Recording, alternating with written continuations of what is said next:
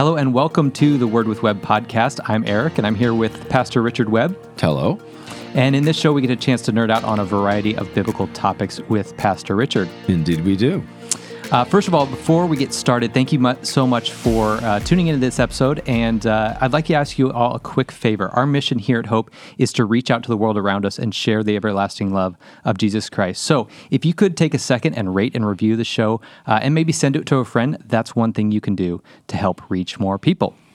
With that, let's just get right on into this conversation. How are you doing today, Richard? I am doing excellent, and thank you. Yeah, and we get to try out this new studio. You might have, there might be a little bit of better audio quality right now where instead of being in your office, we're down in a recording studio. So that's kind of cool. It's way fancier. We feel pampered. Yes. So in today's episode, we're going to be discussing covenants. That's something that's pretty foundational in our relationship with God.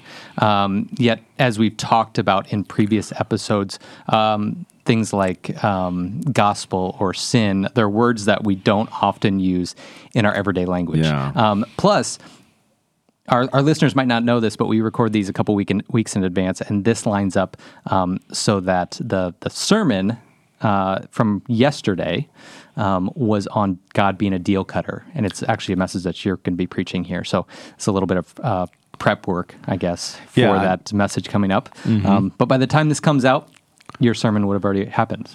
Exactly, but I'm so glad for this because I've already done all my research. Yeah, so it makes my life easier. Yeah, yeah. But this has been a lot of fun doing this podcast. Just all the overlaps that I've noticed between different topics that we've done. Yeah. But not only that, hearing from people who are listening, because I think the purpose of this podcast was always to be not just a dialogue between you and me or a monologue from you, but a conversation between a bunch of people and allowing people to kind of join this conversation. So if you have any thoughts or questions, as always, you can send me an email and I'll have that information at the end of the episode.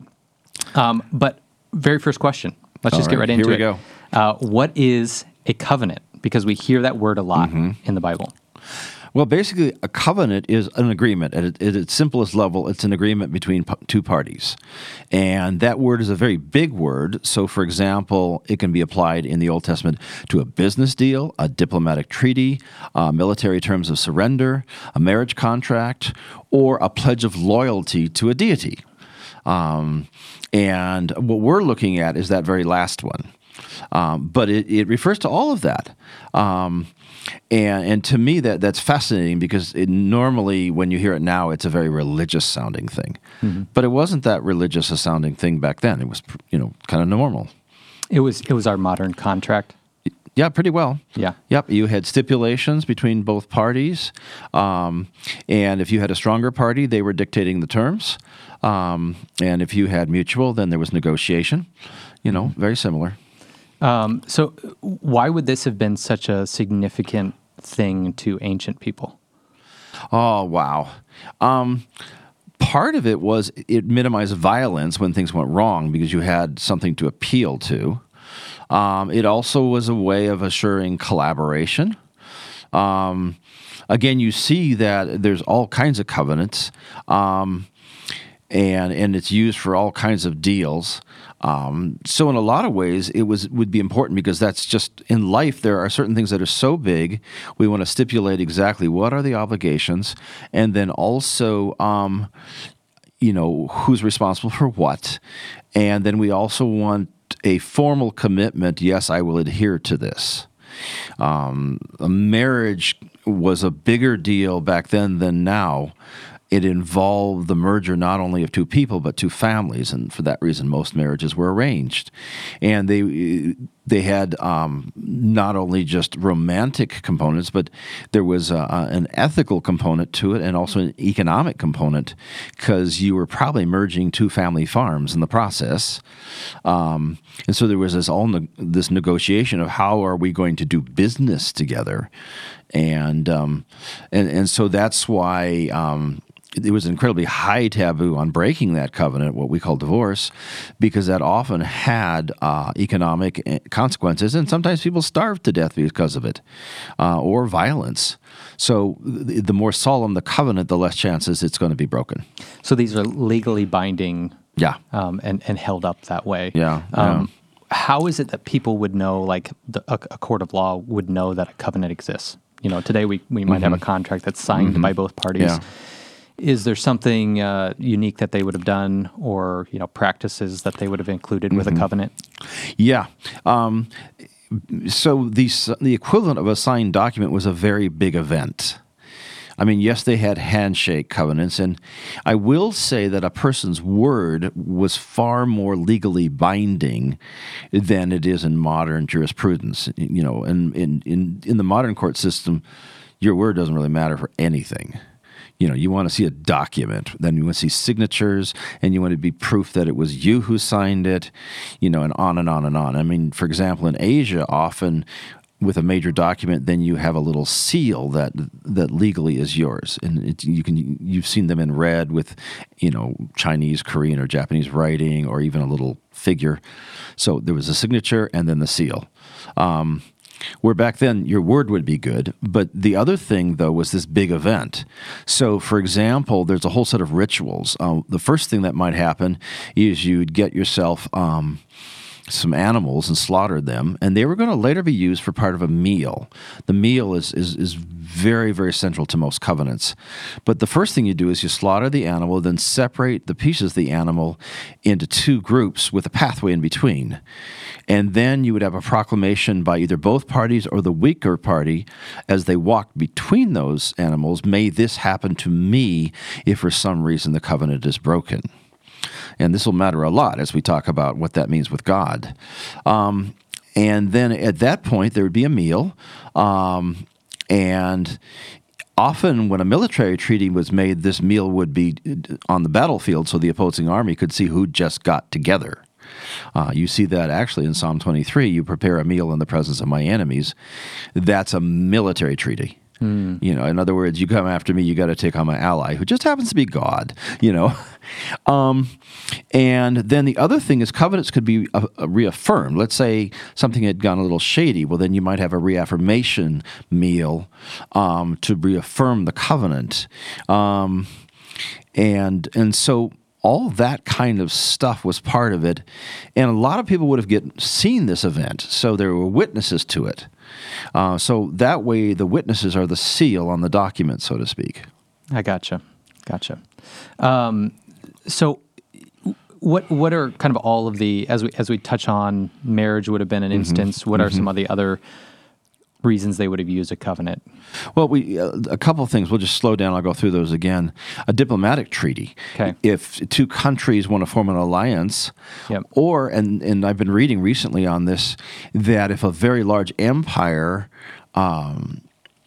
if smaller countries wanted protection, they would then form an alliance with a large empire, and the emperor would then dictate the terms because the emperor is the stronger party, and they'd go through the whole thing we talked about, and then there would be the terms of how you live together. Interestingly enough, the Ten Commandments are the terms of a covenant treaty. So that's different than what we would call legislated law. Okay. So legislated law is how we order our society. Covenant terms of how we shall do this thing together. Okay. Now, kind of moving forward a little bit, back in the Trinity episode, there was a moment where we were talking about Judaism and Christianity being uniquely monotheistic. So they have one God. And you mentioned that there was a special kind of monotheism called covenantal monotheism. So without repeating that whole conversation, can you kind of explain what covenantal monotheism and how is it different from other kinds of monotheism? Yeah, let's start with that. Covenantal monotheism didn't exclude the belief there were other gods or spiritual beings. But Israel had a covenant with one God, and they worshiped this God only and no other God. So there could be as many gods out there as the stars in the sky, but Israel worshiped only one.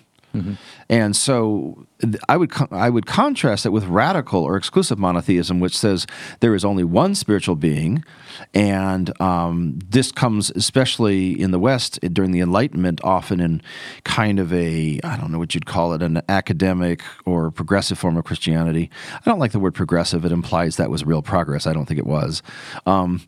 But it was what the educated elite held, is that there was God, but there are no angels, no demons, and just this one God, and that's then referred to as radical monotheism.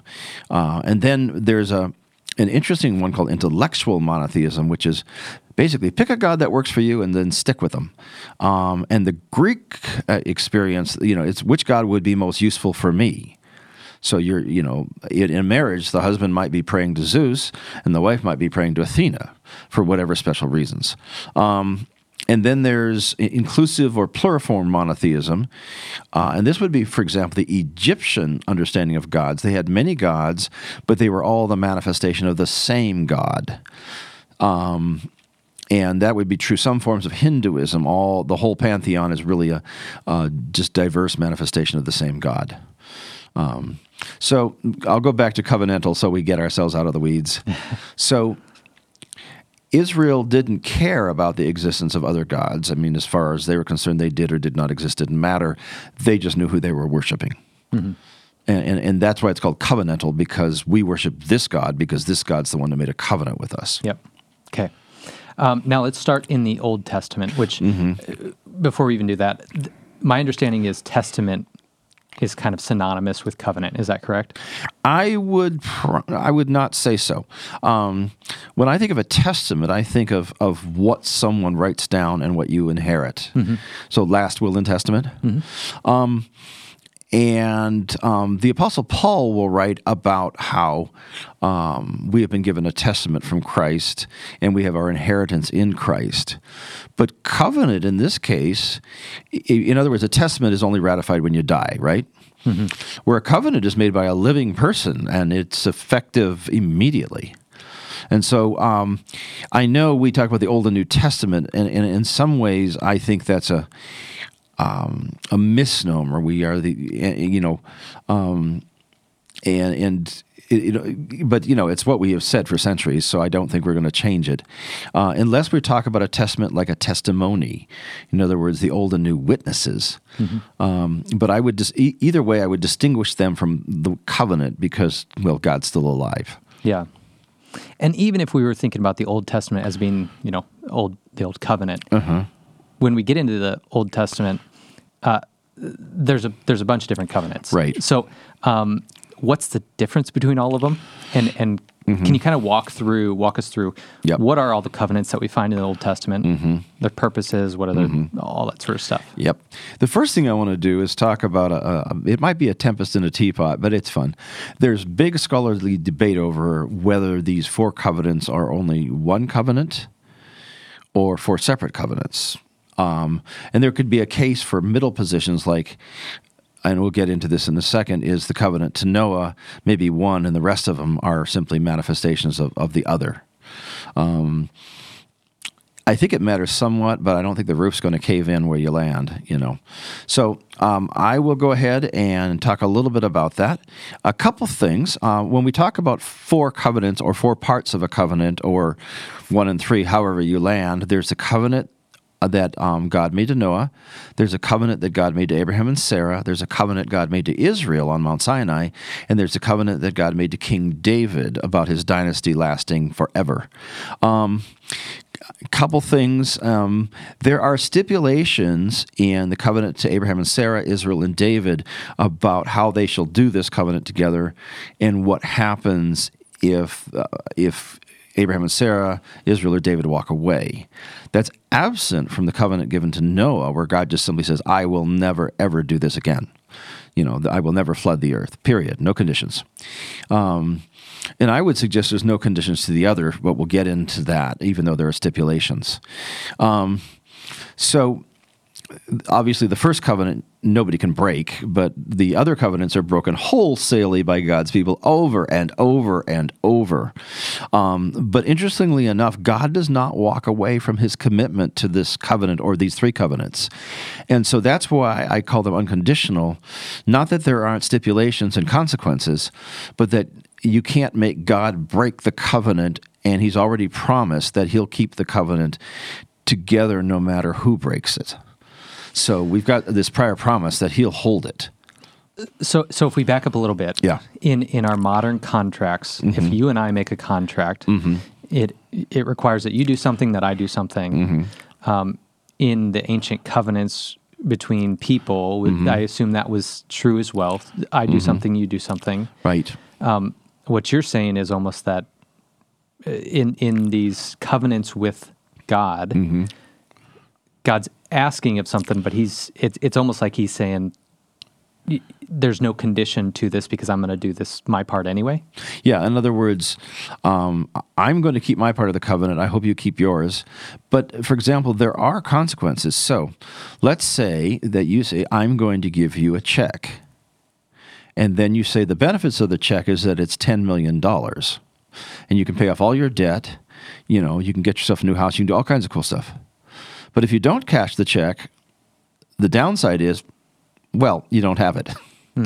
So there is a description of covenant benefits in the covenant to Abraham, Sarah, to Israel, and to David.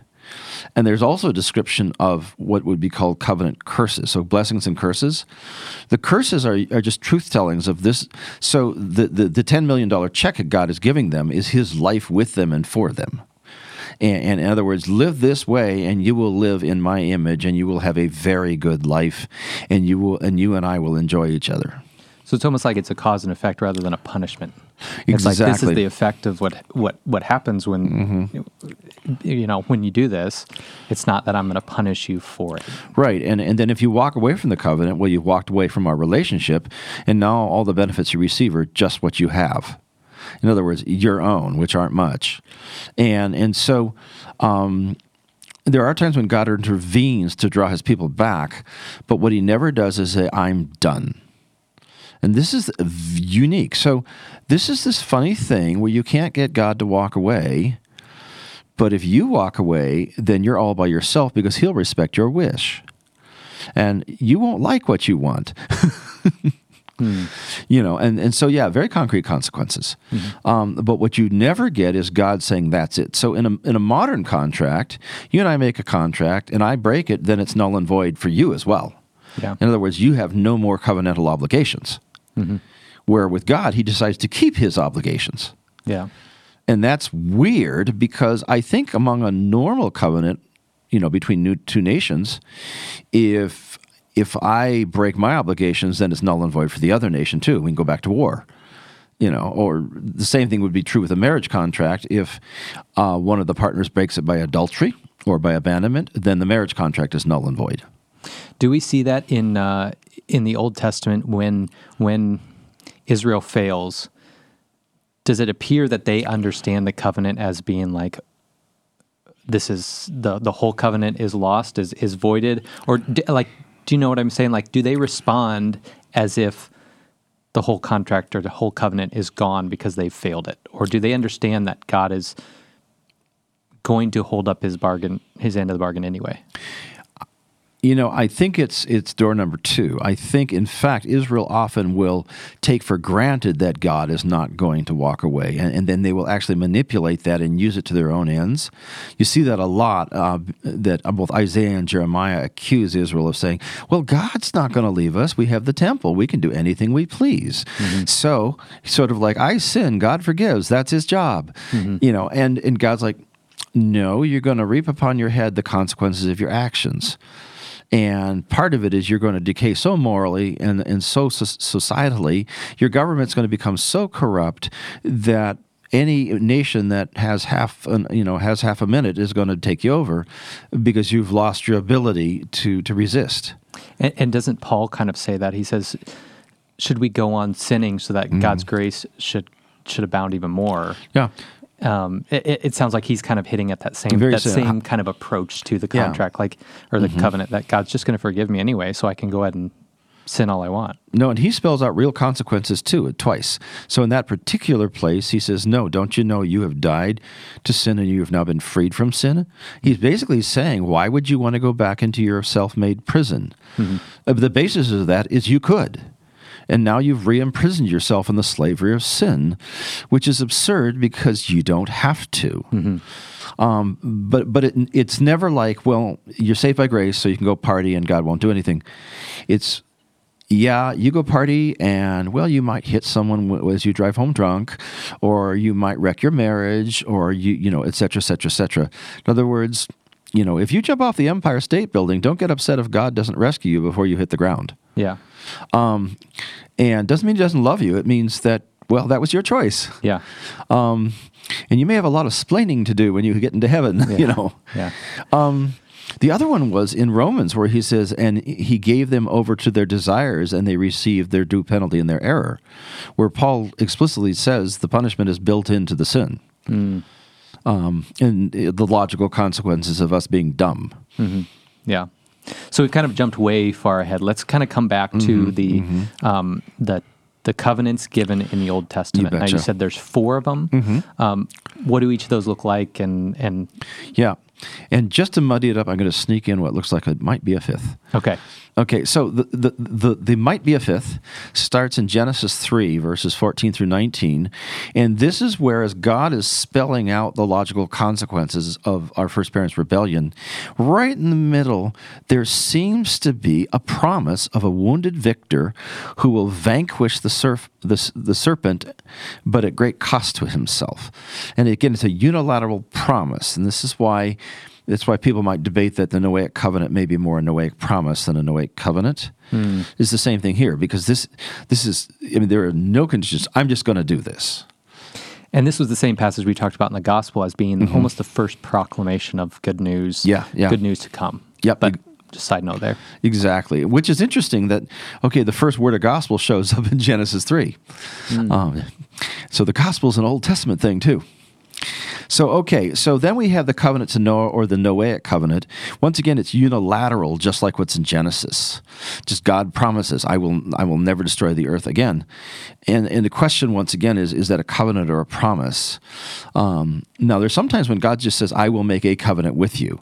So there's some warrant calling these things covenants, because God is seeming to use that word when he just promises stuff. The one that is most famous would probably be the Genesis 12, 1 through 3, and the covenants that follow. This is the foundational covenant that Yahweh makes to Abraham and Sarah, and it's literally, come and go with me to a land I will show you, and then I will make you a great nation. I will bless you. I will bless all nations through you. And so all of a sudden we get this invitation to go on a journey with God and partner with God in a deal of a century. Once again, the only stipulation is come and go with me. So, if you don't, well, I'll know you're not interested. And so they pack it up and off they go. Interesting, this covenant is then reaffirmed or re-ratified 6 more times in the book of Genesis, which is just crazy. And then if you keep going, God also affirms this covenant with Isaac and then with Jacob twice. So we've got 8 times that this initial promise is said over and over and over and over again. And by the way, it seems to be broken just as many times. Okay. So is God reinitiating it every time it's broken? Is that like what starts him? Not really. They don't seem to be literarily tight. It's not a one-on-one correspondence. But you see several times where Abraham just behaves like a brute. He's twice he asked Sarah to act like his sister, so he avoids getting into trouble either by the Egyptians or by another kingdom. I think it's the Amalekites. I can't remember. Which is just a really dumb and jerky thing to do. And then Sarah, just when you think she's getting off scot-free, she decides we're going to have our kid that God promised, and I'm going to control how it happens, because I don't trust God enough. So let's take the slave, the Egyptian slave Hagar, and we'll just rape her, and then she'll take the kid, she'll get pregnant, and then that'll be our kid. and then the whole, you talk about family dysfunction, it just becomes a thorough mess. So we know that it just goes on and on, but God just keeps saying, I really mean it. I really mean it. I really mean it. And one time he goes out of his way where he says, okay, this time, Abraham has a question. Says, when are we going to have a kid, or is my estate going to go to my hired hand, Eliezer? God says, no, you're going to have a kid. So let's have a banquet to affirm it. Cut some animals in half. And by all logic, Abraham should walk between those animals. But instead, Abraham falls asleep. He wakes up and sees God between those animals in the form of a smoking pot and flaming torch. And then he speaks and then reaffirms the covenant as he's going through, which is really weird because in a curious, bizarre way, God is actually sacrificing to Abraham. And this is going to be the first out of 2 times that God actually is very obviously assuming the position of the weaker party.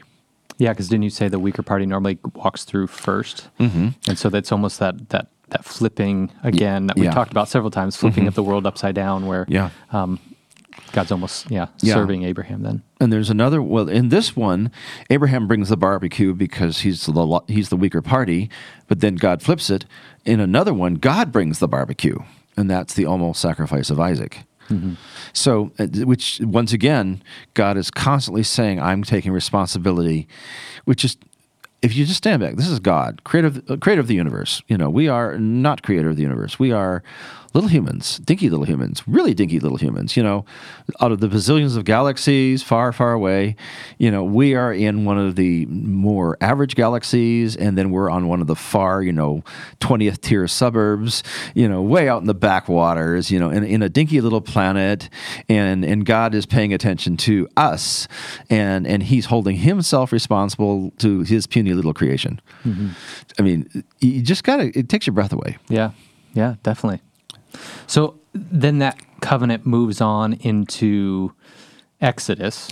Yep. And then, again, this is where the debate is. Is this an extension of Abraham's covenant, or is it a brand new covenant? And before we get into that, then is there...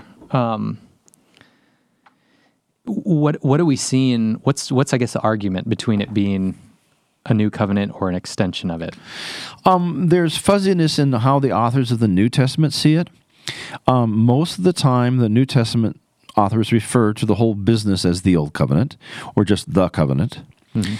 There's one time in Romans 9 that Paul refers to them as the covenants. And so that would be one argument. The other is that if they're new covenants, are they nullifying what came before? Okay. And it seems like the covenant between Abraham and Sarah was pretty much a forever covenant. So what is this new thing if it's independent of that? Does that make sense? Yep. So that's why I land on them being more the Abraham and Sarah covenant, the Noah covenant, and the David covenant, are at least the Noah and the Abraham and Sarah covenants are there's continuity at the very minimum, but I think their manifestations are the same. The David covenant, I think, is an outgrowth where he's getting very specific and says, your dynasty will be forever. So it's more individual than corporate. Yeah.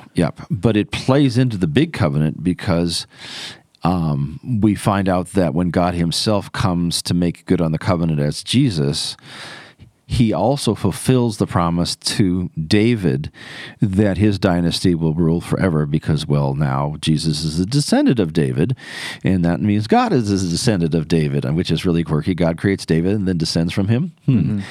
That's better than drugs. Yeah. And so, since God's going to reign forever against the house of David's now reigning forever. Mm-hmm. So with the Mosaic covenant, can you kind of explain the details of what's going on there and how that continues on throughout the rest of the book? Oh, this is huge. Again, this is a weird covenant because usually covenants are if-thens. If we do this, then the covenant holds. If you don't, then the covenant's null and void. And we did talk about blessings and curses, but those were logical consequences rather than nulling and voiding the covenant. So God rescues his people And they've left Egypt, and now they're in the wilderness. And then they come to Sinai, and Sinai is also the place that Moses saw the burning bush. And now God invites Moses up to Sinai and gives him the law, along with and then also, again, I would call it a covenant affirmation, but we could also call it a covenant. And it's very interesting how it reads. It says, "I am the Lord your God who brought you out of Egypt, out of the house of slavery." And then it goes into the 10 Commandments. And it's not like, if you keep these 10 Commandments, then I will be your God. It's because I am your God. In other words, because we already have a covenant relationship, hence Abraham and Sarah's covenant, this is what it looks like. So it's a description. And now what's new is it's also a description of the freedom that God has brought them into. And so it's 10 descriptions of what freedom looks like. Mm. And then the other, 304 commandments, there are 316 commandments, I believe, are actually case studies of the 10.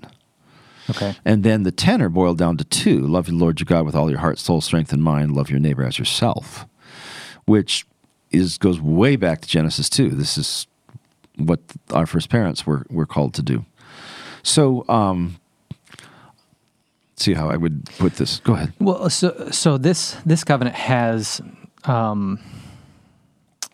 it has the law with it.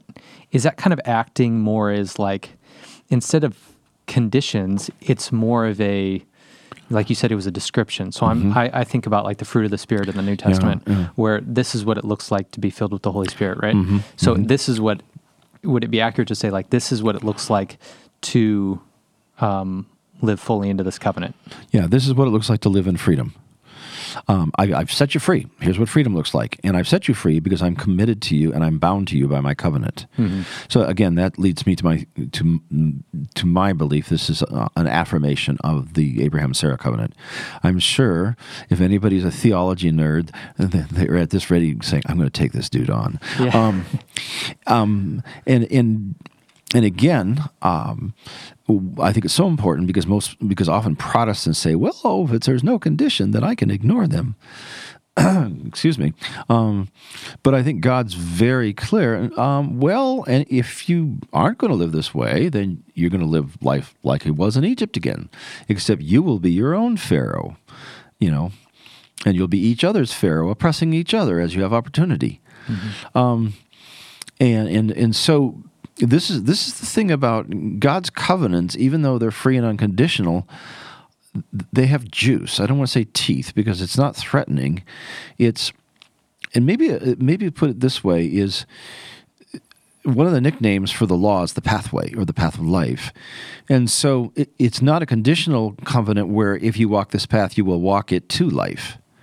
No, it's if you walk this path, you are in life. Mm-hmm. And so that's the gift. And what's astounding is that we keep refusing. Yeah. And maybe we can get that. The sin episode, I guess, kind of got into why and we refuse it. But why? How would you explain that? How would you explain if this covenant brings this great life? Does Israel not? Do they not fully experience it and kind of get a taste of it, or do they? Do you ever see in the Old Testament where they're following that covenant pretty solidly, or is it all just one failure after another? Well, there are brief periods of light. Yeah. For example, if you look in Judges, when there's actually an active judge, they seem to behave themselves. But the minute that judge passes away, well, then they go back. They sort of just default. They always need a guide, be it, and then they finally even reject the judges and demand a king. Mm-hmm. The irony is they already have a king. His name is God. Mm-hmm. So that's like the ultimate rebellion. It's the end of Book of Judges. It's a very sad ending. And we know how the first king went, not so well. Yeah. And very few kings thereafter finish well. In fact, when the kingdoms, and then we get civil war, and now we have two kingdoms of Israel, the northern and the southern. The northern kingdom has no good kings from there on out. Every one of them is a failure, and they make a mess. Mm-hmm. Southern kingdom, I think 1/3 of the kings are okay, 2/3 not so okay. Mm-hmm. So we there, for some bizarre reason, I would say when we talk about sin, another way of defining sin is a kind of insanity. Mm. And we know this because our vision was distorted. That's how, their eyes were opened, all right, it's sarcasm. And so now they see God as an adversary or an enemy or an obstacle, and each other the same way, which is an untrue vision of God. Mm-hmm. Before they had a clear vision of God in each other, and now we don't. So we live in vision distortion. And so that distortion causes us to confuse pathways. Mm. And we keep thinking our own pathway is the path of life. It's almost like we see the covenant as restrictions or as these burdensome expectations rather than, like you said, the path of freedom. Yeah. We make the covenant slavery when it's really the freedom. Oh, absolutely. Let me give you an interesting example. If you were to ask your average people on the street what the afterlife is going to be like, they'd basically say infinite material wealth and I get everything I want. Mm. And you think, wait a second, that's exactly the problem. In other words, heaven is going to be the place where you can sin your brains out. Yeah. Getting your own way has never worked. Why would it suddenly be a reward, Mm-hmm. And the same thing with infinite material stuff. Actually, if you look statistically at everyone who's won a lottery, usually their lives disintegrate. Yeah. We don't know what to do with stuff other than collapse in on it. And yet we keep thinking that God's reward for a good life is to give us this, which he would call hell. Yeah. Yeah. So that doesn't explain the insanity, but it shows we are pretty insane. Yeah. Yeah. So anything else you want to add to the Mosaic covenant before we move on to David? Not really, just other than the fact that they break it over and over and over again. God sometimes intervenes. Oh, one delicious irony. Just got to describe it. So this is right at the giving of the covenant. Mm-hmm. And so Moses is up there getting all the details. Oh, by the way, right before all this, Moses is saying, God is saying, will you pledge to follow me? And they're all, yes, we will trust you, we will obey your laws, yes. And then Moses goes up to get them. And then, well, what do? Let's make our own God and call him Yahweh, and then let's party and have unrestraint and do what we want, and we'll call that worshiping and obeying God. Yeah, right. Mm-hmm. And then Moses comes down, and well, there's this golden calf, and it's like, well, oops. Yeah. And that thing's right after they pledged loyalty to Yahweh. So you're just like, this thing is not off to a great start. Yeah. Yeah. It's crazy how quickly those things devolve. Yeah. It wasn't even fully brought to the people before everything it wasn't. Goes wrong. So, okay, so now moving on to David, which we've touched on a little bit. Yeah. Can you lay the groundwork for the now I'm trying to use the word renewing of that covenant instead of the making of a new one with David specifically. Mm-hmm. And David, that's the strongest argument for a separate covenant because it's focusing on his leadership. Okay. But I think it's based on God's commitment to all the people. Mm-hmm. So David actually, he's now getting all wealthy and fancy, and this is usually the beginning of a downfall of an Israelite king, and that comes in a few more chapters. But he looks out and goes, well, I've got this really cool house. God needs a really cool house. And so he says, I'm going to design it, and I'm going to make it great and glorious and everything. And then he brings in the prophet basically to get the prophet to bless it. I'll just add just a little commentary. How many times do we have this great grand idea and we want God to bless it rather than asking God, what are you blessing and how can we join you? So David's pulling that. God bless what I want. And the prophet Nathan goes, that sounds like a great idea. God needs a house too. Let's build him a house. Well, then, Nathan goes home, and that night he goes to sleep, and God shows up in his dream and says, I don't need no house. And he says, heaven is my throne and the earth is my footstool. What the heck do I need that for? But he says, yeah, we'll work with that. And God often is working with things that, he doesn't need or doesn't want. And he says, but what I will do, and tell David this, that I will build a house for him. In this case, the word house means the royal family, the house of David, the dynasty. And it shall last forever. So that's a more important house than me having a building. But yeah, and you go ahead and gather the building materials, but your son's going to build it because, well, you got too darn much blood on your hands. Mm-hmm. So interestingly enough, God's promise to David that he will have a royal house forever is in the midst of David kind of getting it wrong, and trying to do stuff for God without asking God what he thinks, which I think is fascinating because God is blessing him in the midst of, it's not quite a sin, but it's like a little bit of hubris kicking on in, and there is a cycle you see in Scripture, and it goes back to the golden calf where, everything's great, and then Israel, or in this case David, will biff it. And then this creates a crisis. How will the people be reconciled to God after, the rebellion? And then God creates a way, and that's actually how the narrative drives forward in the first 5 books of the Bible. And then that way is enacted, and then everything is great again, and you can almost hear a rabbi going, what can go wrong? And then we crash again. Mm-hmm. And so this is almost a foreshadowing. We're going to see the same repeated pattern here because David, makes a little mess by, arrogantly going forward with something God doesn't necessarily want, and which shows that David is not the greatest listener. And even the prophet just, initially says, yeah, you go for it without asking God what he wants. So there's 2 people who are, not paying attention to God. And then finally God intervenes and says, no, this is not anything I really need. But then graciously says, go ahead and build it anyways if you want. But let me tell you something more important. I'm going to build you a dynasty. And so it's, in other words, God's promises in this case often occur in the midst of human frailty, and sometimes in response to human frailty. But this one, it's all put together. God doesn't wait for him to really biff it, Mm-hmm. But there is also the foreshadowing that David will indeed keep being arrogant, and then he's going to do some really nasty stuff. Yeah.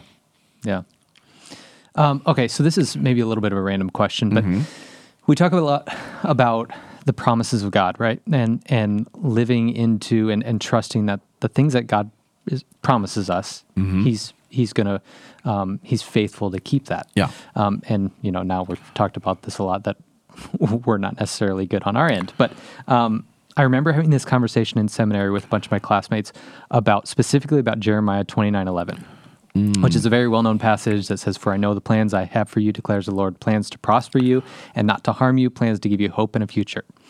And the conversation was around whether that was a promise for us today. That people were saying, I think people take it out of context because that was meant for the Israelites, right? And people often read into the prospering you as material prospering, and we like to use that passage quite a bit.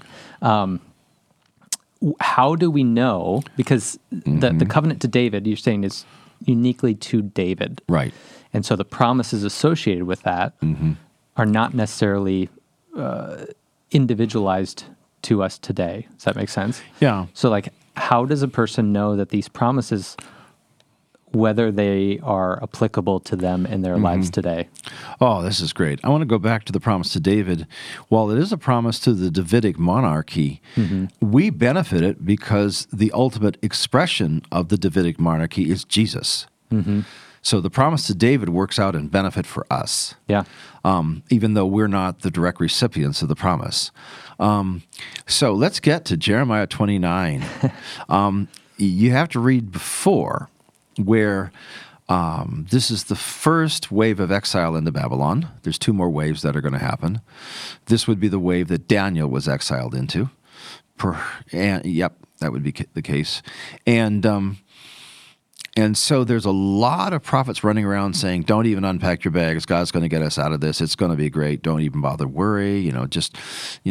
And then Jeremiah says, no, not going to happen. You're going to be here a good while. Unpack your bags. Build houses. Now I'm paraphrasing scripture. Plant gardens. Give your kids in marriage. Have lots of kids, grandkids. Just be fruitful and multiply, literally. And by the way, pray for the welfare of the land you're in and the city, for its welfare is your welfare. So literally, be good Babylonian citizens, which that's the last thing they want to hear. Mm-hmm. And then he says, in the context of living in Babylon very long term, for I know the plans I have for you in Babylon. Plans, for, not to harm you, but to prosper you in Babylon. Mm-hmm. And so what happens, what you're referring to is people just hear, well, I had for to know the plans I have for you to prosper you and not to harm you. Isn't that great? And you get the prosperity gospel. Mm-hmm. Yep. And somebody sticks that on a Hallmark card and hands it to you. Oh, cute. Mm-hmm. And God's like, ew. What's going on? Well, I think one of the ways to read the Bible interpretively is if the shoe fits. So if you go to Psalm 23, we have a parallel. Even though I walk through the valley of the shadow of death, and many of them would have considered Babylon the shadow of death. Mm-hmm. It's a nasty place. I fear no evil because you're with me. You sit at a table before me. You spread a banquet in front of my enemies. You anoint my head in oil in front of my enemies. And all this is happening in the valley of the shadow of death. I'm getting blessing after blessing in the valley of the shadow of death. Mm-hmm. Yeah. And in the valley of the shadow of death, my cup runs over. So what I think that what this promise is I can fill your cup in Babylon. I can prosper you in Babylon.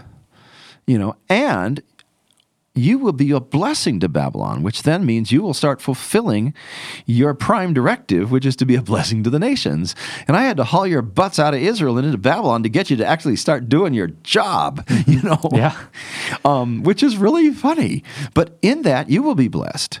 So I would say there are times when we are in Babylon, a rough situation, and you could nickname the Babylon as the valley of the shadow of death. And the promise is, God ain't stopped by where you are. And not only can he prosper you in really tough spaces, and prosperity doesn't necessarily mean a life of ease. It could really be hard. Mm-hmm. And through you, he will bless those around you, including even your persecutors. Mm-hmm. So it's a wonderful, mysterious promise that God can pretty well work anything to your benefit and his purposes. Yeah. I mean, it's another way of saying Romans 8, 28 and 29. Mm-hmm. You wonder if Paul wasn't thinking about Jeremiah 29. Yeah. Okay. So as we kind of, put a bow on to the mm-hmm. Old Testament covenants, how would you maybe summarize the Old Testament covenant and as continued through all of these different mm-hmm. people? Mm-hmm. How would you summarize that as we head into the New Testament? Like what God is promising mm-hmm. and asking. Mm-hmm. This is what God is promising, is that he will use this one particular people who are definitely no more virtuous than the rest of us, if not even dumber. Not the people, but the story is hilarious about how they just keep going off the rails. And he's going to use them to rescue the entire planet. And the promise is, through them, all nations will come to know Yahweh and become the people of God, which is just mind-blowing. Mm-hmm. And that's the promise to Abraham and Sarah that's then reaffirmed to all of Israel. It's also reaffirmed to Isaac and Jacob. We see God working his promise through Joseph, even though he doesn't explicitly name it, he does it. And then we see that working all the way through the misadventures of Israel as a nation, and then into the exile. You just quoted, Jeremiah 29, where he's still not left his people, and he has, fear not, for I have redeemed you. I have called you by name. You are mine. That's also spoken to the exiled people, and then the promise that one day, there will be someone who will come and take care of it all. Daniel, we're still in exile when Daniel's getting his visions, sees the vision of someone that looks like a human being, the Son of Man, comes on the clouds of the throne of the Ancient of Days, and he's seated there, given all power, honor, and authority. And so that person becomes associated with someone who's been chosen by God. The word is anointed, which in Hebrew is Mashiach, which gets in English Messiah, who will, on God's behalf, take care of the problem. This is connected to the Genesis 3 promise that there will be a wounded victor who will come and destroy the serpent, shorthand for evil, but at great cost, even the cost of his life. And so everything is rushing towards this figure who's going to restore stuff. And all the way through, the people keep being their own worst enemy.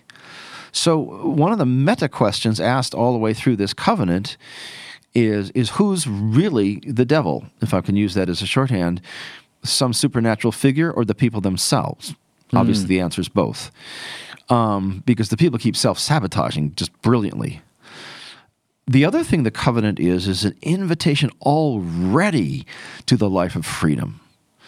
In other words, trust me, here's what it looks like. Live in it. This is my gift to you. Rabbis, even modern rabbis, refer to the Torah as the gift from God, which confuses Protestants like crazy, since often we regard it as, well, that thing. Yeah. And I do believe that's true because, again, I freed you. Here's 10 ways that freedom looks, 10 ways to view freedom. These are the 10 descriptions of freedom. Mm-hmm. And then we'll have, 304 case studies of how to live free. Mm-hmm. And that's just mind-blowing. Yeah. So I've got two questions written down here that I think we've already answered in kind of surprising ways, but I want to at least state them so it's kind of clarified.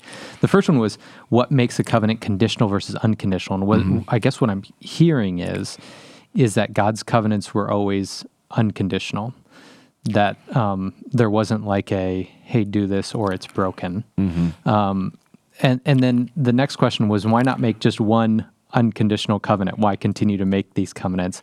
And what I'm hearing, again, to kind of backtrack or to summarize, is that it kind of was one covenant, just being reaffirmed over and over with different people throughout different times. Yeah. Would you add anything else to either one of those, the conditionality of covenants or making of one covenant versus four? Not really that, but when we talk about the conditionality of the covenant, what I find interesting is that as you see God over and over again affirming it while the people keep breaking it, this starts to add up to a pattern of behavior on God's part, and ours, unfortunately. Ours is rebellion. His is what is often translated as steadfast love, or as Paul will call it, the righteousness of God. And there's a Hebrew word for it, chesed. And it means, God is chesed, which means God is going to keep his promises no matter what. And you could also call it the faithfulness of God. It's a very big word that requires several English words. So I think N.T. Wright finally got all nerdy and called it the faithful covenant justice of God. It's like, oh, that's clunky. But that's probably the best way to describe it. And so then what if this is God's character, then God's being is, in other words, his promises are true for us as much as they were true for the people at Sinai. Gotcha. Okay, so now as we move into the New Testament and focusing in on Jesus, there's a passage in Matthew 5. I just want to clarify that this is talking about the covenant. It says, it's Matthew 5:17. Do not think that I have come to abolish the law or the prophets. Would it be accurate to say abolish the old covenant or the covenant made with Israel?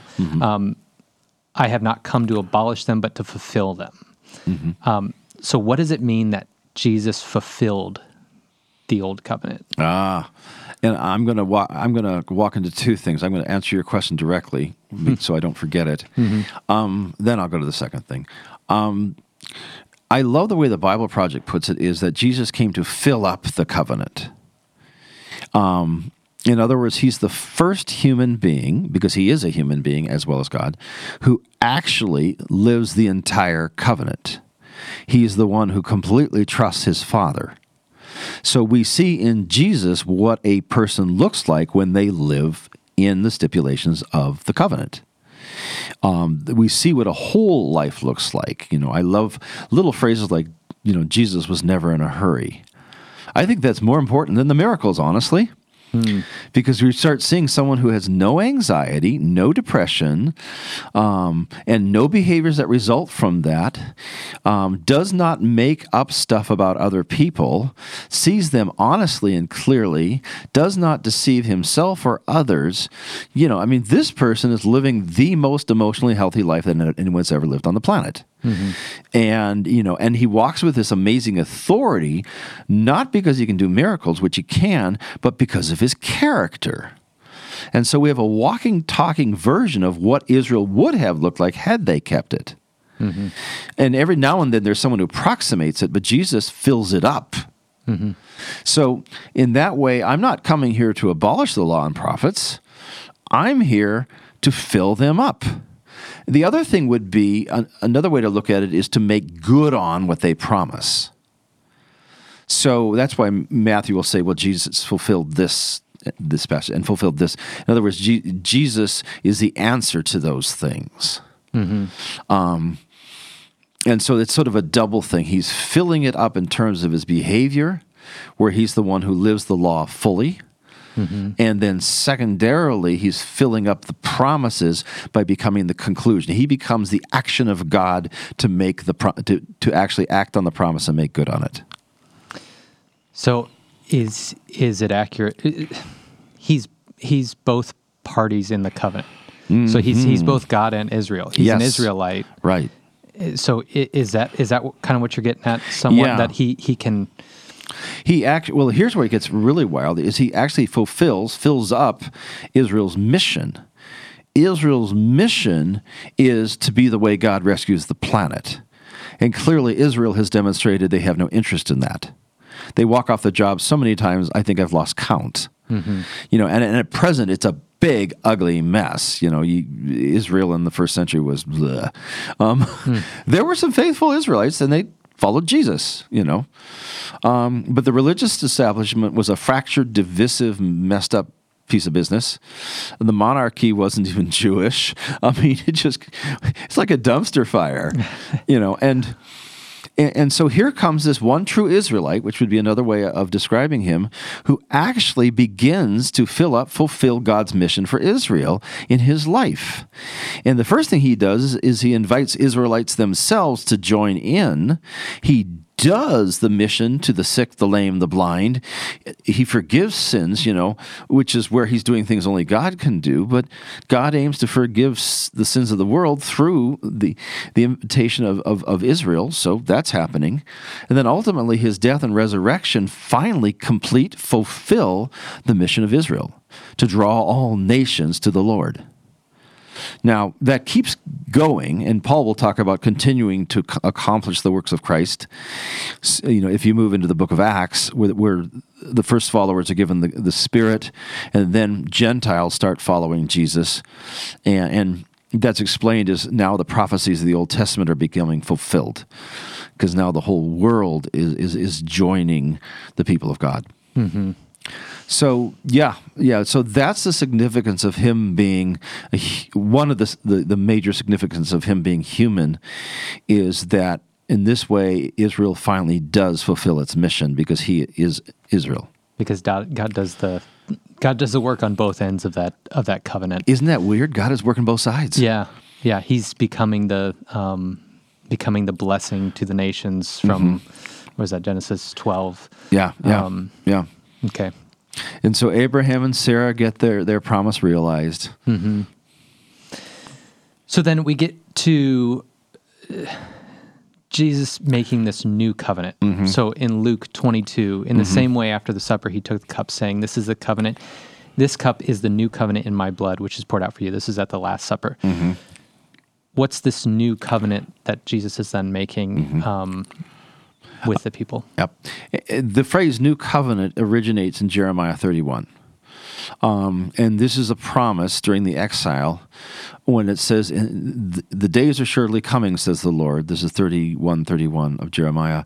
"When I will make a new covenant with the house of Israel It will not be like the covenant I made with their ancestors when I took them by the hand to bring them out of the land of Egypt, a covenant that they broke, by the way, though I, was their husband, says the Lord. I mean, no bitterness there, right? It's like, let's just remind you of what happened, But this is the covenant I will make with the house of Israel after those days. I will put my law within them, and I will write it on their hearts, and I will be their God, and they shall be my people.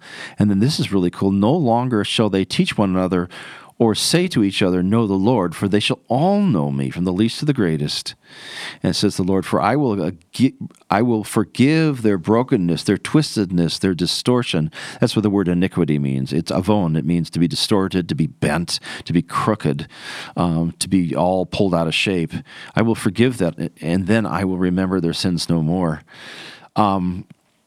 This is the language of new covenant. Now, it's interesting that in the midst of all this new, not like the old language, it says right here, I will put my law within them. So it's not null and voiding the old covenant as much as it's making the old covenant work. It's sort of like a new covenant is incorporating the old covenant. It's not like, that didn't work, I got a plan B now. Yeah. It's like, no, plan A is going to work. And this is how it's going to work. With this new covenant, that's going to help the old covenant work. Yeah. Or not help, but make it work. So then the big debate, of course, theologians, they're not employed if they can't debate something, is this actually a new covenant or not? And so N.T. Wright, once again to the rescue, he refers to the new covenant as the renewed covenant. Mm-hmm. And he's not completely out of his mind, because if you were to take a look at Mark's version of the Lord's Supper, this is what it says. While they were eating, Jesus took a loaf of bread, and after blessing it, he broke it and gave it to them, saying, take, this is my body. Then he took a cup, and after giving thanks to them, and all of them drank of it, he said to them, this is the blood of the covenant, which is poured out for many. And now, I don't want to argue too much from silence, but there he's not saying this is the blood of the new covenant. And so there's why the debate is sometimes it's the covenant, sometimes it's the new covenant. Which is it? And so N.T. Wright, again, because he's a theologian, says, well, we'll just say yes. This is the renewed covenant. But the way I would put it this way is it is new that the law will be written on our hearts. And Paul calls that the fruit of the Spirit. But what's written on our hearts are the stipulations of the old covenant. But no longer do we have to keep them out of, what's the word? No longer will we just automatically rebel and all they do is show our brokenness. That slowly over time, God's Spirit will be working them into us in a way that's unique from the time of Sinai. That really helps me to think about it. You said a couple things there that this new covenant isn't like the plan B. It wasn't like, because you almost start thinking in your head, well, like my question that I asked before, why not just make one covenant? Yeah. Because then it's like, well, shouldn't God have known that these all would have failed so many times, and why not just jump right to the one that actually is going to work, right? But the way you're explaining it as maybe it's just a renewed covenant. Yeah. To make maybe a possibly bad analogy, if it's like a covenant is you got a book, God's not throwing that book out, that covenant out, and making a new book. Right. He's adding new chapters to it, and so there's it's still the same book. Yeah. It's still the same covenant. He's just enhancing it more, I guess. Would that be accurate? Exactly. In fact, what's interesting is Jesus, who makes the new covenant, is the one who makes good on the promises of the old covenant, because the promise of the wounded victor comes true in Jesus. The promise that the whole nation, all nations will be blessed through Israel, comes true in Jesus. The promise of freedom on Sinai comes true in Jesus. The promise to David that his house shall rule forever comes true in Jesus.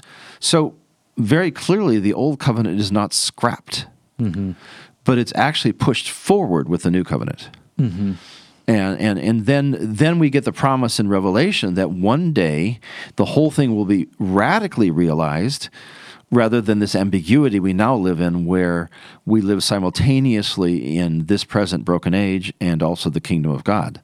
Yeah. That in more detail should be another talk. Yeah. Well, and some of that was in the gospel episode. Yeah, I'm constantly thinking about that messenger that's running from the battlefield to the city to let people know about the good news. Yeah. That's still coming, that we're just kind of in this in-between time of he's on the throne, but maybe everyone doesn't know it yet. Yep. So, well, I think in this conversation, what's helped me, and I continually have to remind myself about the relevance of the Old Testament and how if it just doesn't make sense to me, maybe I'm looking at it the wrong way. I like how you framed the